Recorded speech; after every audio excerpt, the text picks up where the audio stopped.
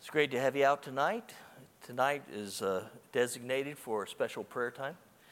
If you, hopefully you might have gotten one of those prayer sheets at one of the entryways into the worship center. We're going to particularly spend time praying for missionaries tonight. And so there's a list of all the different missionaries and even some special ministries that we support. Before we spend time doing that, wanted to give a little bit of thought to just our prayer lives. Primarily some practical suggestions. Romans 12, verse 12 says, we are to be rejoicing in hope, persevering in tribulation, and devoted to prayer. Just think of that word for a moment. Devoted to prayer. Would that describe your life? Devoted to prayer. 4 other times in the New Testament, it speaks of prayer in this way. In Acts chapter 1, just after the ascension of Jesus, the disciples are waiting in Jerusalem for the outpouring of the Holy Spirit. And it says, these all with one mind were continually devoting themselves to prayer, along with the women and Mary, the mother of Jesus, and with his brothers. Acts 2:42 of the early converts in Jerusalem, it says that they were continually devoting themselves to the apostles' teaching and to fellowship and to the breaking of bread and prayer. In Acts 6:4, the apostles say this, but we will devote ourselves to prayer and the ministry of the word. And that's good for leaders to make sure of, that we are examples to the flock, devoting ourselves to prayer. In Colossians 4:2, Paul says to all of us, he says, devote yourselves to prayer, keeping alert in it with an attitude of thanksgiving. So, from the scriptures, it's pretty clear that the normal Christian life should be characterized by being devoted to prayer. What does that mean? What does it look like? If I ask the question, am I devoted to prayer? It means that there will be a pattern that could be characterized or described by you and someone else, but more particularly God, that you are devoted to prayer. It looks different from simply, number one, not praying, if you have a prayerless life. And it's not even marked by saying the blessing at supper or by now I lay me down to sleep. These are good things. You know, it's always good to pray before meals, pray before you go to bed, all these things. But there needs to be something that would show that there's more of a intensity, more of a commitment to praying. So what I want to do tonight is, beyond just challenging you and myself to be devoted to prayer, I want to give you some steps of how to pray. Just some suggestions. First of all, what should the form of prayer be? Should it be structured or unstructured? First of all, I think we should have some unstructured prayers. This is where you just pour out your heart before God. You practice your relationship with God, and you have these free-flowing forms of prayer throughout the day or any time. And you go with what you think about. But if you only do that, your prayers may be shallow sometimes. They may be kind of trite. You may be repetitive in what you pray, may be limited in what you pray.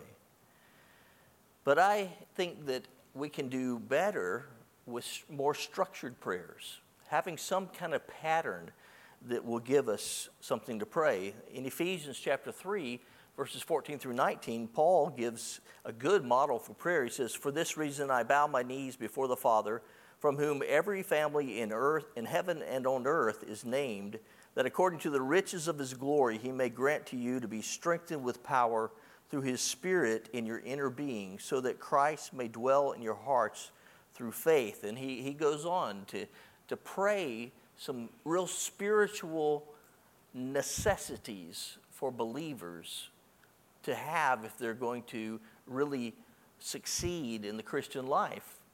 And we would probably miss that kind of praying if we just depended upon ourselves to come up with things. But if you take a passage of Scripture like this, or a prayer in the Bible, then you're going to have a pattern that's going to remind you of things that you should pray about that are not things you would ordinarily think of, you know. And some of the patterns of prayer that we have are the Lord's Prayer in the Bible. Our Father, who art in heaven, hallowed be thy name, thy kingdom come, thy will be done, etc. And you can just pray right through that prayer and let it jog your mind to think about ways in which you would apply that to your life. You know, hallowed be thy name. Now start thinking about the attributes of God and who he is and how worthy he is to praise. There are different promises in the Bible that you can pray. There are also the Psalms. The Psalms are ready-made to pray. God has given you a prayer book, a hymn book, for you to just, and I really encourage you to try this. Just pick a psalm and pray through it. Imitate what the psalmist does in praise, pouring out his heart because of his problems and his trials, asking for help, expressing to God that, you know, he doesn't seem close to you right now. And there's a lot of guidance for prayer in the Psalms. One thing we're going to do tonight in just a few minutes is to look at a prayer list, specifically for our missionaries and other ministries. And prayer lists is a good structured way to pray. When you have BFG times before the worship service, or when you see newsletters, or you see the RMail, or you talk to people, it's good to write down prayer requests. We say, you know, somebody says, you know, I'm going through this trial, and you say, well, I'll pray for you, brother. You know, I don't mean to question your integrity, but sometimes we don't do that, don't we? And what would help us is if we had a prayer list. If we actually took the time to write down things, to think through who are the people in our church that are in my life or in my family that I should be praying for. There are books that you could use that would help you in your prayer life. There's Operation World is a way to look through a book that just talks about missions around the world in different countries. Praying through a book like Extreme Devotion or something like Voice of the Martyrs would give you a one-page glimpse into the suffering of Christians around the world. John Piper has a book called Let the Nations Be Glad, and he has a section there that prays through 36 things that the early church prayed for each other. Wouldn't that be wonderful to pray for each other as believers? 36 things that we could pray for. And maybe you've heard of the Valley of Vision. It is a collection of Puritan prayers, and very useful. You can also pray from patterns. If you think about the acronym ACTS, many of you probably have heard of that. ACTS, ACTS, adoration, confession, thanksgiving, supplication. Some people like to pray in concentric circles. You know, you start with you and your relationship with God. You go out to the next circle of praying for your family, praying for your friends, praying for the church, praying for missionaries, you know, praying for government officials, and so on and so forth. We've also done something called the prayer wheel here, where you can pray in 5-minute increments for a whole hour of prayer. So Where should you pray? What is the place to pray? I think we should have times when we pray alone. We see the pattern there of Jesus and many others in the Bible. And we should also have times to pray in the assembly, in groups. And that'd be a good question to ask yourselves. Do I pray alone? Do I really pray? Do I really focus my relationship on God and take advantage of the fact that you have a voice with the creator of the universe, and you have a great high priest who gives you access there, our Lord Jesus Christ? And the New Testament is full of corporate prayer gatherings. Most prayer in the New Testament is probably thought of in terms of gatherings. In Acts 1:14, it says, "These all with one mind were continually devoting themselves to prayer, along with the women, Mary, the mother of Jesus, and with his brothers." That's typical of what you find throughout the New Testament. The church gathered in prayer. And we want to do that more and more ourselves in gathering to prayer. When Peter got out of prison, it says he went to the house of Mary, the mother of John, whose other name was Mark, and many were gathered together and were praying. So, what's our manner of prayer? What should be our manner of prayer? What should characterize our prayer? Two things. First of all, we ought to pray desperate. Desperate. We are not sufficient in and of ourselves. We should see our utter dependence upon the Lord, and we should want to make sure that we come to prayer for all of the needs, all of the issues that we're going to be facing in life, and just pour yourself out before God, just telling him that you're dependent upon him. He wants us to be humble. He wants us to be teachable. He wants us to watch him work. I think Jason might have even read just that passage at the end of Ephesians 3 where it talks about, "Now to him who is able to do immeasurably more than all I ask or think, be glory." Just think about the fact that whatever you can think about is really little in comparison with what God can do. And we also ought to pray delighted. If you have a relationship with the Lord Jesus Christ, if you have a relationship with the Father and the Son, you ought to be delighted to pray. And what should be the length of our prayer? I'm going to finish this up real quick so we can pray. We ought to have explosive prayer, short prayers throughout the day that you pray for this, you pray for that, just kind of exploding here and there. I like to think of it that way. And you ought to have also extended prayer. Do you have times that you schedule or that you think of, I need to spend a half hour in prayer today? And then finally, what should be the time for prayer? Time for prayer. That kind of goes with the explosive and the extended, really.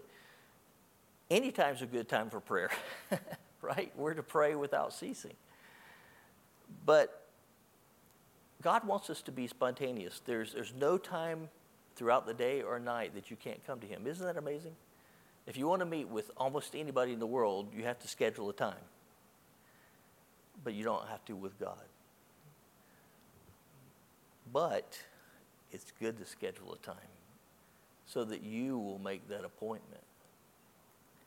So tonight, we just want to spend the rest of the time we have together praying for some of these things. If you have a card near you and in your group, maybe you can see it. You can grab one off of one of the podiums at the corners. But I'll just read these and then give you a chance to pray for a few minutes. You can pray in a group or you can pray individually, pray as a couple. We want to pray for our missionaries. First of all, Patty Parks in Ireland. Please pray for much needed rest as Patty takes time off in August to recharge for fall ministries. Paul, Anthus, and Didier Compassion for Congo, please pray for jobs for church members in an oppressive government-controlled society. Ton Molina in Spain, Ton and his family are in desperate need of housing by September 1st. They also need prayer for growth and protection of their infant church plant. And Kyle and Della Stringer in North Africa, please pray for the unity of their church, specifically between the English-speaking members of the local members and the local members. Sola Gratia in the Philippines, pray for Pastor Nilo as he battles serious cancer in his organs and esophagus. And praise report the ministry continues to grow. Carlos Montoya in Honduras, pray for the return of students for training. Melvin Romero in Honduras, pray for the return of families to their church and jobs for church members. Carlos Calderon, El Salvador, pray for the provision of leaders within the church that will faithfully serve Christ and one another. And Pastor Yerges in Egypt, pray for his new baby daughters, they're twins. Pray for upcoming conference with Samir and Pastor Scott. Eddie Urbina, Costa Rica, pray for the new church plant in unchurched area. And Francisco Bustas, pray for the training and equipping of church leaders. War Ministries, pray for God's blessing over the new life skill classes beginning in August and God's continual favor with staff at the Vince Carter Sanctuary.